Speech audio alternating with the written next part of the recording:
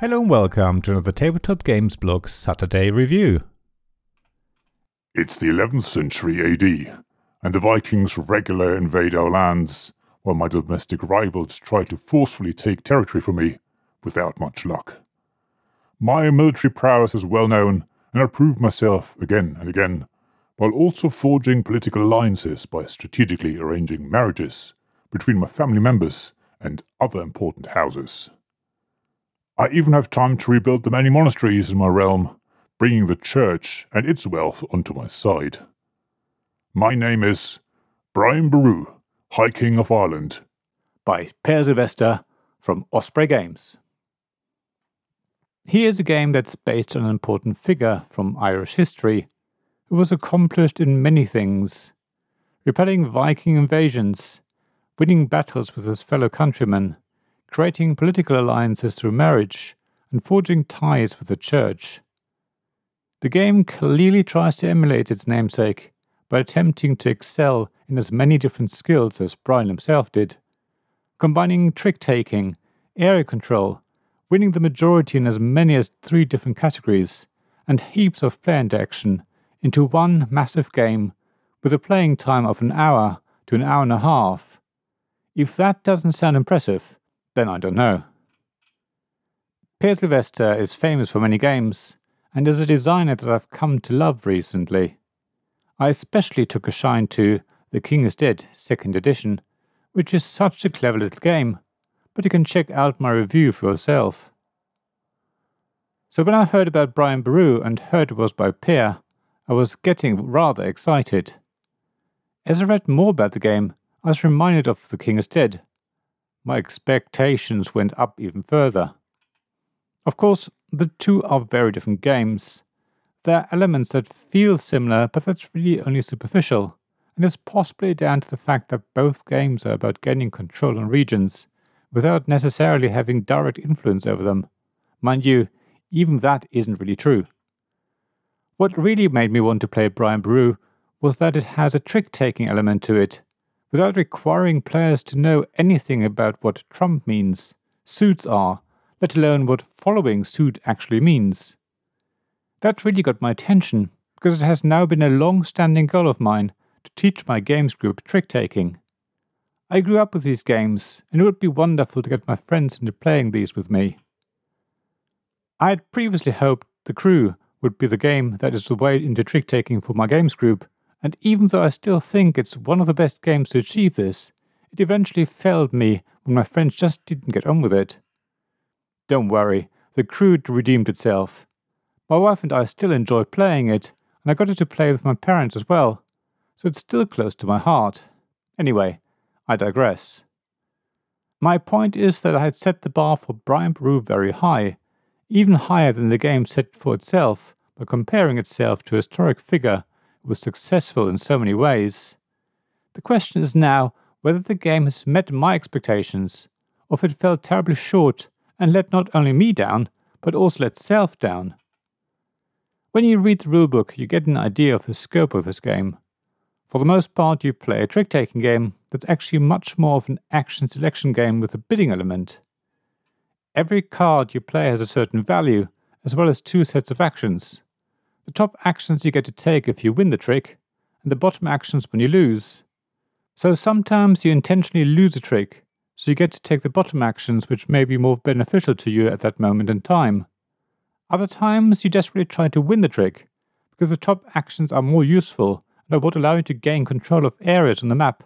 But of course, unless you have the highest value card, you're never guaranteed to win the trick, and other players may intentionally make you lose. So you bid on a town on the map, then play your card, hoping that it pans out the way you want it.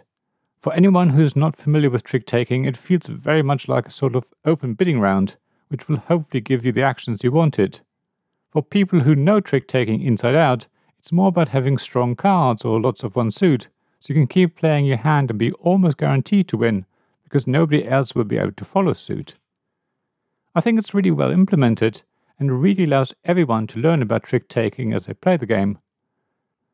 Someone in my games group was telling me after we had finished a game of Brian Boru, how in one round they had had cards of mostly one colour in their hand, which allowed them to control the tricks, and that in another round they had high cards of all different colours, which also allowed them to win most of the tricks.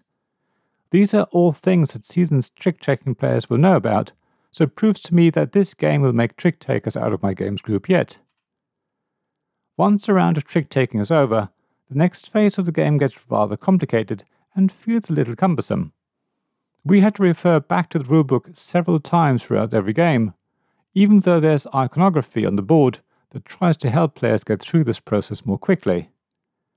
A lot of it is about having the most tokens of a certain type, or being the highest on a track, but sometimes ties are broken a certain way, while other times ties lead to nobody getting a benefit. It's not easy to remember, but after a few rounds you slowly get there and tend to remember what to do. It's this second phase that is crucial though, because winning tricks and claiming towns on the board isn't the only way to victory. If you are able to gain enough Viking tokens, you can ransack other players' towns and really cause havoc on the board. If you've gained enough influence with the church, then you can place monasteries in one of your towns, effectively doubling its influence. If you're highest on the marriage track, you gain points and are able to claim control of a town in a specific region. All of these things are really important, so you can't just focus on one thing, but need to try and have your hands in several things at the same time. A bit of protection from Vikings, some influence in the church, maybe get married from time to time, and also get enough towns out onto the map. It's a really tricky balancing act, because you can't do it all, but you need to do enough of everything, and definitely avoid specializing in only one thing. It's the trick-taking phase that makes all of this possible, so every time you play a card you have to check the situation on the board and make decisions accordingly, winning or losing tricks as appropriate. It sounds like there's a lot to do in Brian Boru, and there is, but the game is over more quickly than you think.